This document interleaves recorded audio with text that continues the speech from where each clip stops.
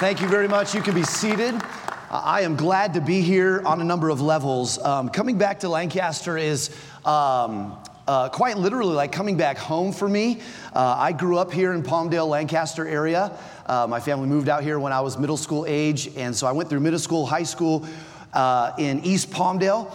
My family started attending Lancaster Baptist Church when I was 17. I was in high school at the time, and I was already saved, but I was not really living for the Lord. I was really a baby Christian and didn't really have a testimony. I was in public school, doing public school stuff with public school friends, and just really kind of searching for some direction in my life. And the Lord led us right here to a good church, and God began to work in my heart. And went to the Christian school here my senior year, and God transformed me. Went to Bible college the next year, and I have to say that coming back to West Coast Baptist College is a special blessing for me as well, because for me, God changed my life here at West Coast Baptist College. Not only that, He shaped my life here. And then through the ministry of West Coast Baptist College, through the classes and everything that you're a part of as students here, of course, 20 years ago, I was a part of that, and God helped focus the direction of my life through my days here at West Coast Baptist College. I owe a debt of gratitude to this place, but through in the way that the Lord used this a place in my life, but more specifically, the staff. I think of Dr. Getch and Dr. R and Dr. Weaver and so many that were my teachers, my mentors back when I was a student are still here investing in your life. And I hope that you know what a great blessing that is. And I hope you don't take that for granted. And I hope that you'll take every opportunity to make the most of your time here. And speaking of time, I know that we are on the clock. And I can tend to be a little verbose. And so we're going to get right down to it this morning. I want you to take your Bibles, if you would, and turn to 1 Kings chapter number 18 with me, if you would. 1 Kings chapter number 18. I would be remiss if I did not give a greeting from my wife. And I know that it's been 5 years since my family and I left Lancaster. We were previously on staff here. I taught in the college. My wife was the dean of women during that time. And then I was also on staff on the church side working with young adults. And 5 years ago, God led us up to the Seattle area. Pray for the Northwest. If some of you are praying for ministry opportunities, pray for the Northwest. Sometimes all that people know about Seattle is what they see on the news, and it's not very good. And there are some good people up there. There are some Christians up there, and there are some great churches that are doing a great work there, but there's a ton of needs there for more gospel preaching churches, for laborers to come into that harvest field in our nation and reach people with the gospel of Christ. It's a great place to serve the Lord, and we're really glad that we're there. But we've been there 5 years. It's been an awesome 5 years. So that means that whoever was a student back when my wife and I were here are probably not here anymore unless they're on staff. But if there's anybody in here that knows or remembers my wife, she wanted me to say hi to you, all right? And so you know who you are. And I'm glad to say a word on her behalf, all right? 1 Kings chapter number 18. Let's begin reading in verse number 30, and we'll read through verse number 39. And I want you to think about this thought. This is a very well-known passage of Scripture. Undoubtedly, you have heard probably some messages on Elijah on Mount Carmel. This is a well-known passage of Scripture. I heard a number of chapel messages, but we're going to be right here. And I trust and pray that God would work in our hearts this morning on this thought about fire on the altar. You know, sometimes it's not about the process of things. It's about the power. Sometimes what we need in our lives as Christians is not another process. What churches need is not necessarily another program or promotion. What we really need is God's power. We need our hearts to be on fire for the Lord Jesus Christ. And sometimes it's easy to see that fire grow cold, isn't it? And so fire on the altar is really a focal point of this tremendous event recorded in the Scriptures. But before we get further into it, would you notice with me what the Bible says in 1 Kings 18 in verse number 30? It says, and Elijah said unto all the people, come near unto me. And all the people came near unto him, and he repaired the altar of the Lord that was broken down.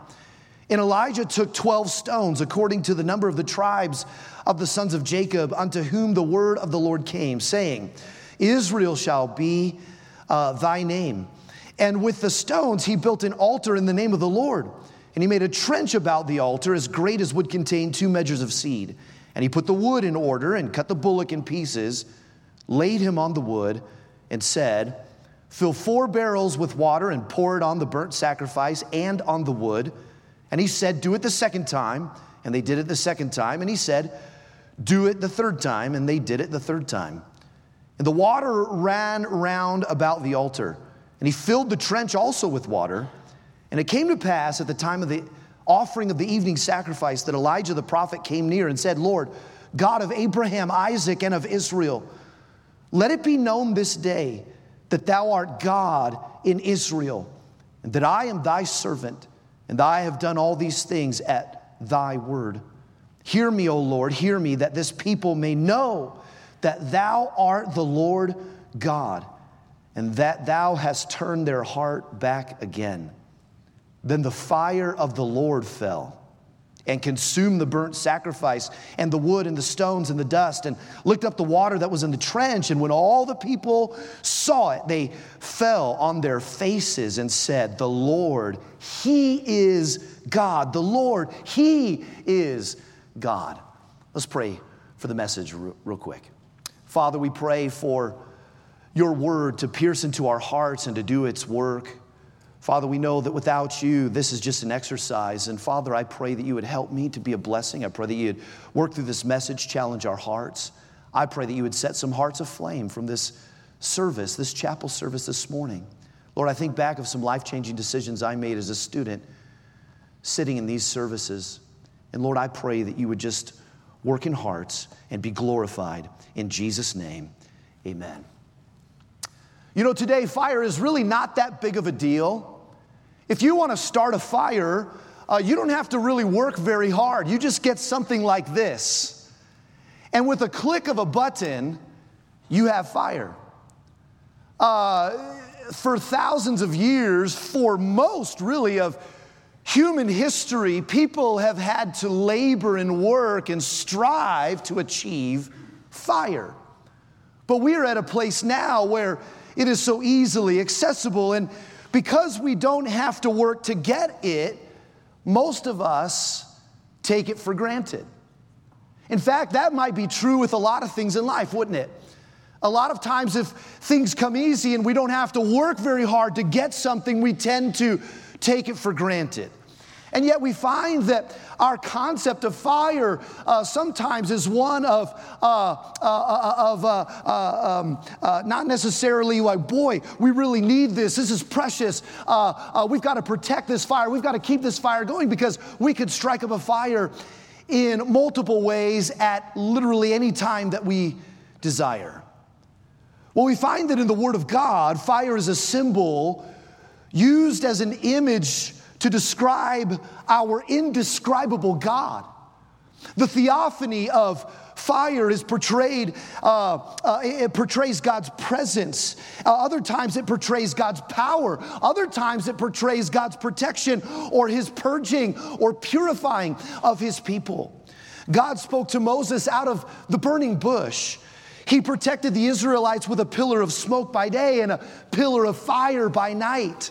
We see that fire and smoke was on Mount Sinai when Moses was up there for 40 days and nights receiving the commandments of the Lord. And we see that God judged Sodom and Gomorrah with fire and brimstone. Jeremiah said this. He said that God's word was like a fire. He said God's word was like a fire shut up in my bones so that I could not stay. Fire is emblematic of trials and testings. Peter said, think it not strange concerning the fiery trial, which is to try you as if some strange thing has happened unto you. The Holy Spirit is likened to fire. The 7 spirits of God described in Revelation chapter 4 and verse number 5. We see our lamps of fire. The empowering of the Holy Spirit is likened to fire. John the Baptist said about the Lord Jesus Christ, He will come and baptize you with the Holy Ghost and with fire. What was He speaking of? He was speaking of the power of the Holy Spirit. We see a little bit later in Acts chapter 2 and verse number 3, when the disciples, after Jesus had ascended back up into heaven, had gone into Jerusalem according to the word of the Lord Jesus Christ, and were waiting for the promise of the Comforter to come. When He showed up, there were cloven tongues like fire resting upon them, signifying the empowering of the Holy Spirit upon their lives. But did you know that God also sends fire to signify His acceptance of worship?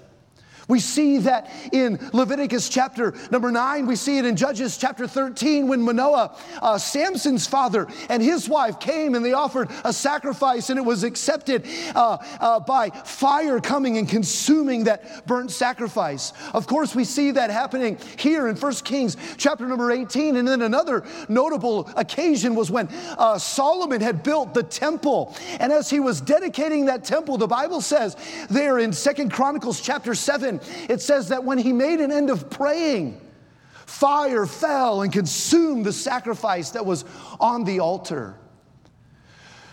You know, it's important for us to understand what an altar is.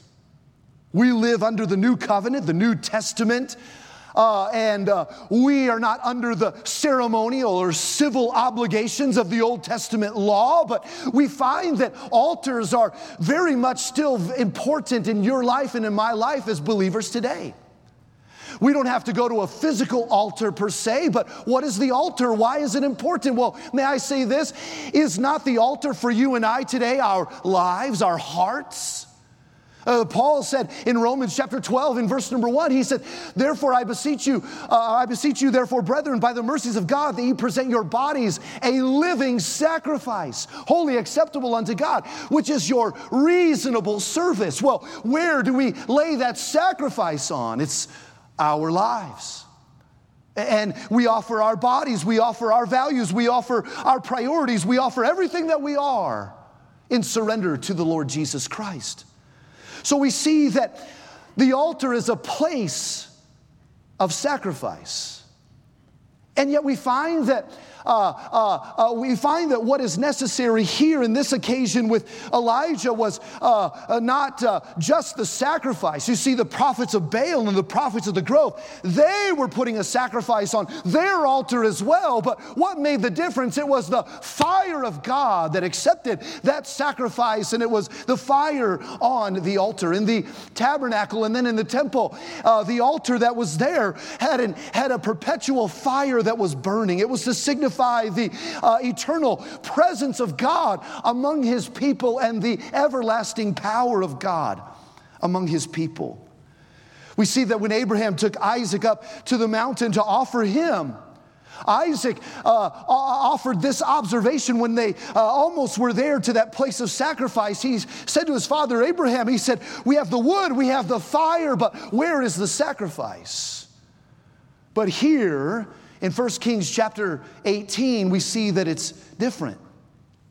They had the wood, they had the sacrifice, but what they needed was the fire. It was the fire that was missing. Well, why was that fire missing? And I want you to parallel that with our own lives. Sometimes we could be missing some fire from our lives, if you will, that place of sacrifice, our lives on which we are to offer spiritual sacrifices unto God, can lack the fire of God. We need fire on the altar. And yet we find that there were some contributing factors to the lack of the fire. First of all, I want you to see the seriousness of the situation. If you'll go back to chapter number 16, we see that not only did Israel lose the fire from off the altar, but they lost their altar altogether. We see that this was during the time of the divided kingdom. 10 of the 12 tribes of Israel made up the northern kingdom, often called Israel, or in some cases Ephraim, but their capital was Samaria. And then we find that 2 of the 12 tribes made up the southern kingdom of Judah. And we find that it was here in this northern kingdom where Ahab had been made king in chapter 16. We find that he was a wicked king. In fact, all of the kings that ruled over the northern kingdom were all kings that did evil in the sight of God. There were a few in the kingdom of Judah that did what was right in the sight of God, but all of them in the northern kingdom were evil kings. And Ahab, one of the worst. The Bible says in 1 Kings chapter 16 and verse 29 and through verse number 33, it says, in the 38th year of Asa, king of Judah, began Ahab the son of Omri to reign over Israel. And Ahab the son of Omri reigned over Israel in Samaria 22 years. But when you jump forward to verse number 32, notice what the Bible says. It says, and he reared up an altar for Baal in the house of Baal. The seriousness of the situation was this. First, Israel's powerful. In other words, from the greatest in the nation all the way down to the least, if you will, had full-fledged gone into idolatry. The nation of Israel, God's chosen people, had collectively turned their back on the one true God, and they were worshiping Baal. It says that he raised up an altar to Baal in the house of Baal. He erected a temple to Baal. He had an altar there, and they were worshiping idols when they should have been worshiping God. It says, and Ahab made a grove, and Ahab did more to provoke the Lord God of Israel to anger than all the kings of Israel that were before him. You see, Israel's powerful had rejected truth. Ahab was a wicked king. He had rejected the truth of God, and of course it influenced the whole nation to do the same. Not only that, we see that Israel's people were under a recompensed trial. Well, there's always consequences to sin, and there's always consequences when we depart from the Lord our God. And we see that Elijah comes along, and we see that in chapter 17 and verse number 1, he says, as the Lord God of Israel liveth, before whom I stand, there shall not be dew nor rain these years, but according to my word. And so he declared that for 3 years there was going to be no rain in Israel. And that's exactly what happened. And of course, as a result of no rain came drought. As a result of drought came crop failure. As a result of crop failure came famine. And as a result of famine came all manner of other trials. You see, the people were under a recompensed trial. They were receiving the consequences of their sin, their departure from the Lord. But then we see also that Israel's posterity and their purpose had been redirected tragically. Well, their posterity is referring to the future generations to come. And of course, their purpose was this. What was the purpose of God's chosen people? The nation of Israel. Well, they were to represent the one true living God.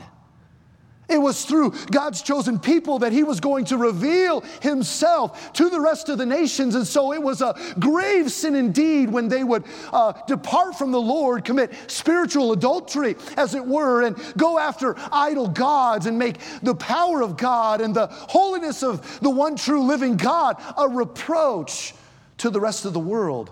Oh, how sad, how tragic. Their posterity and their purpose had been redirected tragically. And by the way, if you think about it, we see some parallels to this progression even happening in our world today, even in America today. We see that the powerful of our land has rejected truth. We see that the people of our land, the people of America, we're really right now reaping the consequences of some of the bad decisions that we have made, and especially in the area of rejecting God and departing from his truth. And then we see that our posterity, what is to become of the future generations? What about our purpose? And especially as Christians in America, Have we lost sight of what our purpose is? To represent the Lord Jesus Christ, to go into everywhere and preach the gospel, to glorify Him and to make Him known, to reach people for Jesus' sake. Many Christians have lost fire off the altar. Israel had lost the fire. They had lost the altar altogether. But then I want you to notice, secondly, not only do we see the seriousness of the situation, but we see the similarities of their service. When they began to have this showdown between Elijah, the prophet of God, and the false prophets of Baal and of the groves. Now again, we read for our text the sort of the end of the story.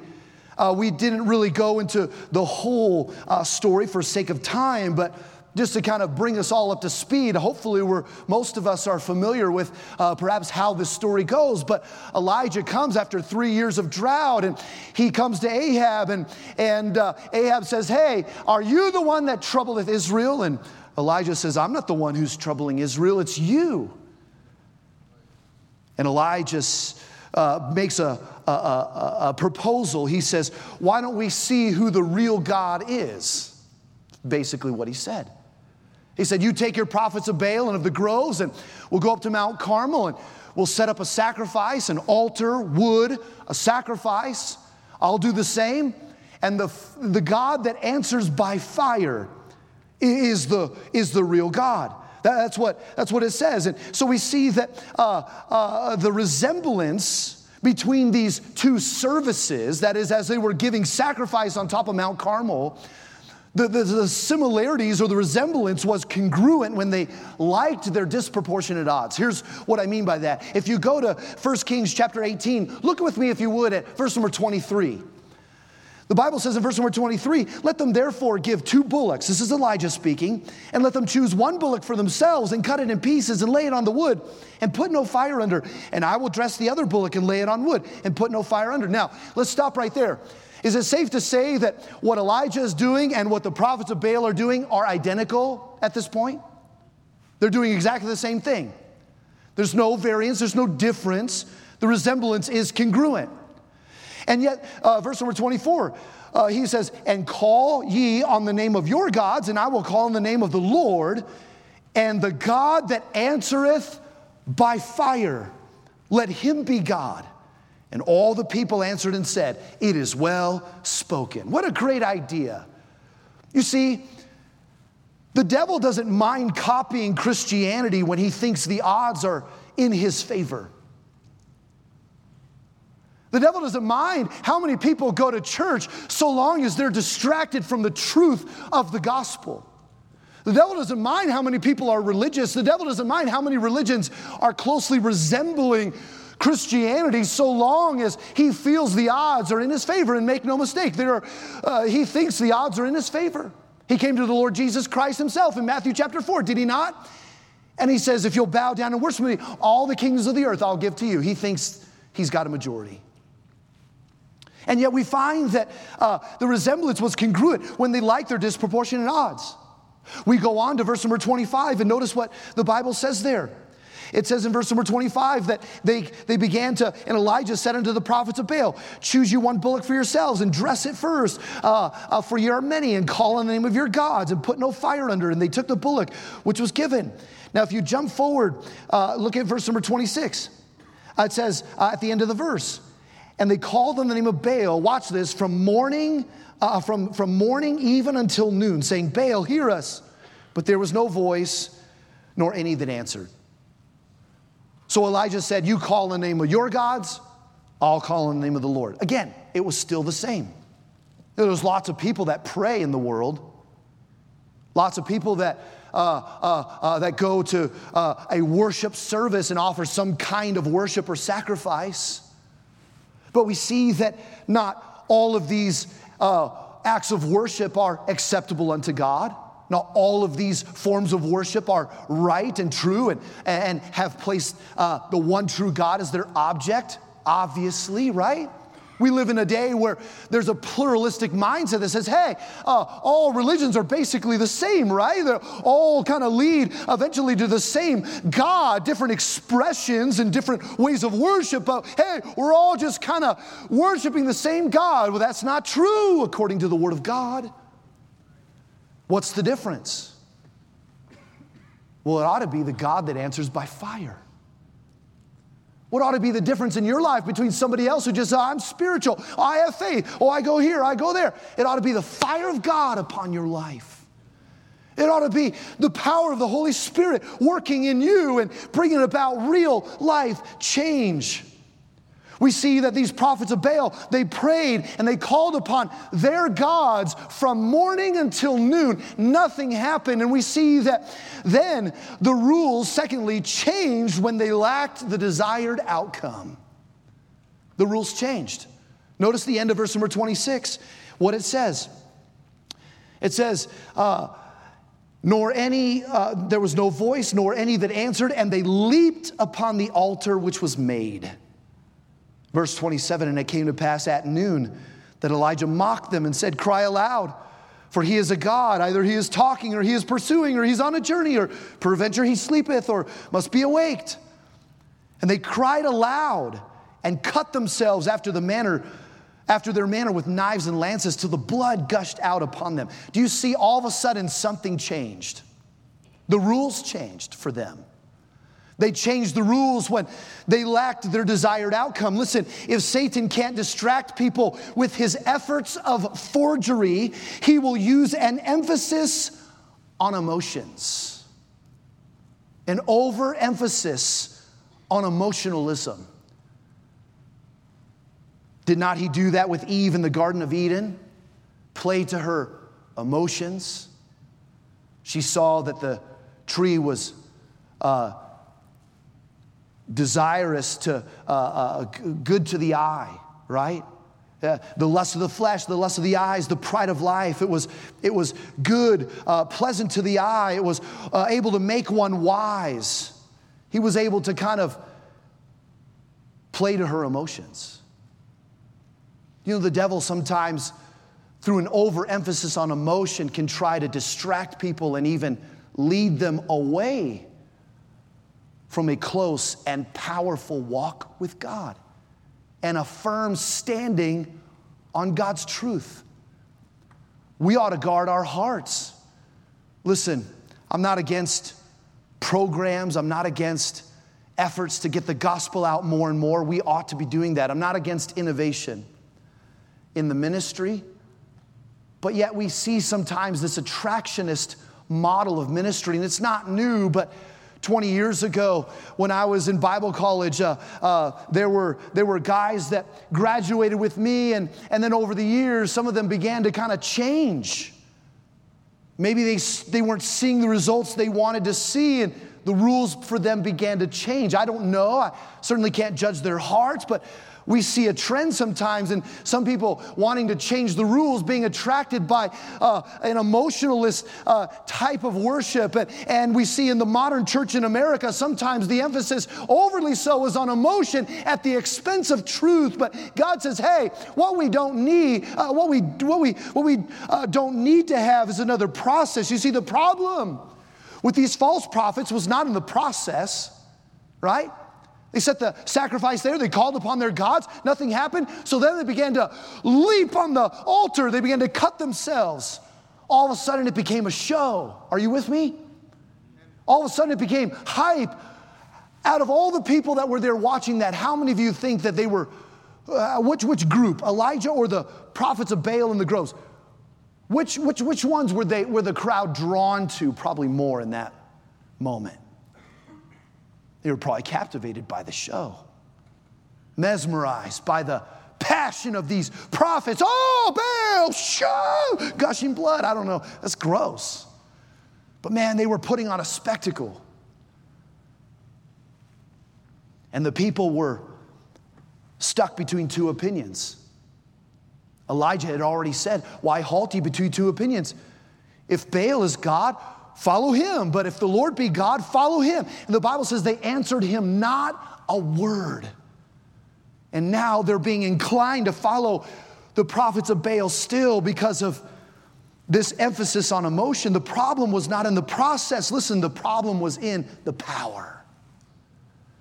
And even for Christians, I understand you may not be worshiping idols or anything like that, but listen, guard your heart against being tempted to follow some kind of a worldly method that's not biblical. That's not holy, that's just merely for the sake of attracting people. Be very careful about that, because the problem probably is not in the process. Well, we just need to get away from this and we need to kind of get away from that. Listen, there are some things that we could legitimately say, oh, well, maybe that served, that was maybe a thing that happened, and our culture has changed a little bit. But when it comes to fixtures in the Word of God, God's truth never changes. And we ought to have a heart that says, listen, before I change a process, before I just add another program, maybe I ought to check the power. Is there fire on the altar of my life? Sometimes it's not reinventing yourself. It's not sort of changing the rules of the game, so to speak. It's just humbling yourself before God and getting His power back on your life.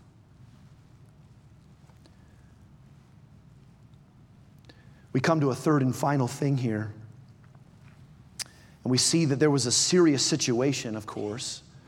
There were similarities in their service, but then it all changed when nothing was happening. And of course, then the devil was trying to distract the people still through this emotionalism, this hype, this sensationalism, and it was just powerless. But then we see Elijah, his turn comes. The prophets of the Baal and of the groves, they did that from noon until the evening time. They did their show. Nothing happened still. Then the time of the evening sacrifice comes, and Elijah steps up. And I want you to see, lastly, we find the surrender of a servant on display. This surrender of a servant involved a readying for action, because Elijah could not step up in this moment and have God's power on his life were it not for some previous times in his life where God was able to teach him and transform him. We see that this readying for action could be traced all the way back to the beginning of chapter number 17. Would you look there very quickly with me as we seek to close the message? In 1 Kings 17 and verse number 2, the Bible says, the word of the Lord came unto him, Elijah, saying, get thee hence and turn thee eastward and hide thyself by the brook Cherith that is before Jordan. And it shall be that thou shalt drink of the brook, and I have commanded the ravens to feed thee there. So he went and did according to the word of the Lord, and he went and dwelt by the brook Cherith that is before Jordan, and the ravens brought him bread and flesh in the morning, bread and flesh in the evening, and he drank of the brook. And it came to pass after a while that the brook dried up, because there had been no rain in the land. This was a time where God was developing, forging the faith of his servant. Elijah learned to depend upon God at Cherith. Well, the brook dried up, as we saw just a minute ago, and then God said, I want you to go into Zarephath. I've prepared a widow woman there to sustain you. And of course, many of you know the story. He met her and she said, oh, I think you got the wrong lady. We're starving to death, me and my son. I just have enough ingredients left to make one last meal. We're going to make that meal, we're going to eat it, and then we're going to die. And of course, he said, well, make me a meal first. You know the end of the story. The meal never ran out. The cruse of oil never went dry. Again, another faith-building moment in Elijah's life. He saw God meet him at his point of faith. He learned to depend upon God. He learned to depend upon God. Well, then we come to Carmel, and we see that there would have been no Carmel had there not been first a Cherith. You see, in your life and in my life, perhaps we're not ready to be used in these big moments if we're not learning to depend upon God and letting God's power work in us in the everyday moments. Are you with me? Amen. There can't be a Carmel without a Cherith. But then we see that there was a readying for action that led to this surrendered servant. But then there also needed to be a repairing of the altar. Now we get back to our text and look at verse number 30 of chapter 18. Did you notice what it said? It said, Elijah said unto all the people, come near unto me. And all the people came near unto him, and he repaired the altar of the Lord that was broken down. Sometimes, in order for fire to come back on the altar of our lives, we need to repair the altar. Here, obviously, the altar of the Lord had been long since broken down. The ruins of it probably kind of scattered around that little area there. I don't know what it would have looked like. We could only speculate, but it was broken down. Elijah came and he repaired the altar. He understood that there was something that needed to be restored in God's people before the fire could come. And so too, our altars can be easily broken down. Sin breaks our altar. Pride breaks our altar. I mean, we could list it, can't we? There are lots of things that can break down our altar, and we lose not just the fire, but the altar. And before we can get fire back on the altar, we need to repair the altar itself. How is your altar today? Is there some repairing that needs to be done by God's truth and grace and love in your life? Peter said in 1 Peter 2:5, ye also as lively stones are built up a spiritual house and holy priesthood to offer up spiritual sacrifices acceptable unto God by Jesus Christ. But we can't be doing that if our altar's broken down. We find that Elijah took 12 stones to repair this altar. Even that was meaningful. Remember, it was the divided kingdom. No longer was it 12 tribes of Israel unified together as one people for God.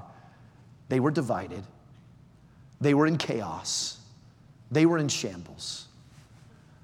Elijah took 12 stones, each one representing 12 tribes of Israel, and made up that altar. Do you know what he was doing? He was reminding the people that day of who they were, their identity, and what their purpose was. You know, when we have to repair our altar, one of the baselines, one of the places that we can get back to begin that rebuilding process is to be reminded of who we are in Christ and what exactly our purpose is. Is our purpose for life to make me happy? Or is our purpose to make him happy? To glorify him? To do his will? Is that not our purpose?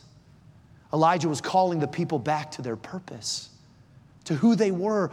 You're supposed to be the people of God. God was using him to turn their hearts back to him. We see the readying for action, the repairing of the altar, but lastly, then it came to this, a requesting that was acceptable. In verse number 36, it says, and it came to pass at the time of the offering of the evening sacrifice that Elijah the prophet came near and said, Lord God of Abraham, Isaac, and of Israel, let it be known this day that thou art God in Israel, and that I am thy servant, and that I have done all these things at thy word. Hear me, O Lord. Hear me, that this people may know that thou art the Lord, and that thou hast turned their heart back again. By the way, as you look at that prayer, was that a selfish prayer? Was Elijah the focal point of that prayer, or was he praying for God's glory to be restored? was he praying for? He said that the people would know that you're God. The people would turn their hearts back to you. He was just a surrendered servant. He was just a vessel that God was able to use. And when he requested, notice this also, after the whole spectacle of Baal was over, Elijah shows up. Now, we know Elijah was kind of a wild and woolly guy.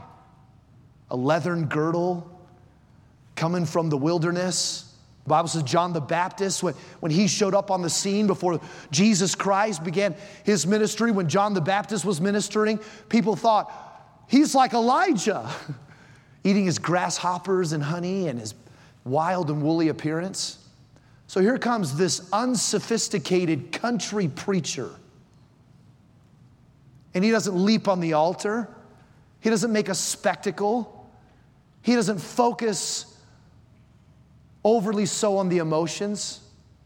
He's just a surrendered servant. Watch me. He's a surrendered servant who had the fire of God upon his life. And he simply asked for God to bring fire on the altar. And it was a request that was acceptable to God. He had the power of God.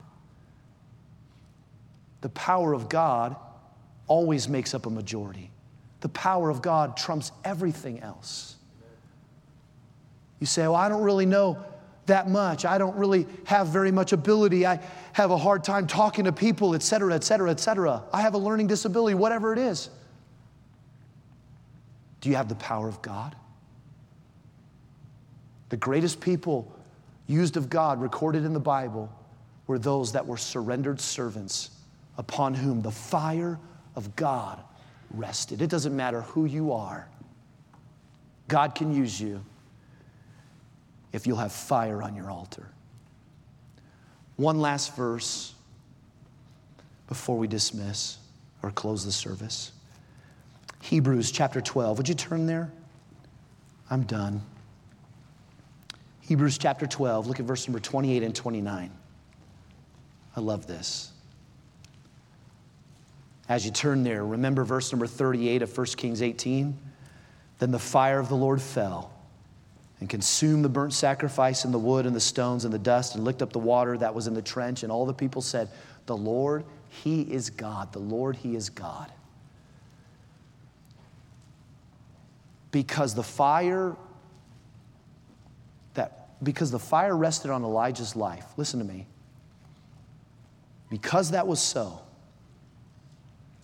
God made a life-changing difference in a multitude of people. Is that the end of the story? The people, they realized the Lord is God. Their hearts turned back to him. Why? Because of a surrendered servant. Hebrews chapter 12 and verse number 28 and 29. Notice this. It says, wherefore we, receiving a kingdom which cannot be moved. By the way, how many of you are thankful for that? Amen. Watch this. Let us have grace whereby we may serve God acceptably with reverence and godly fear. Verse 29, don't miss it. For our God is a consuming fire. Let's pray together.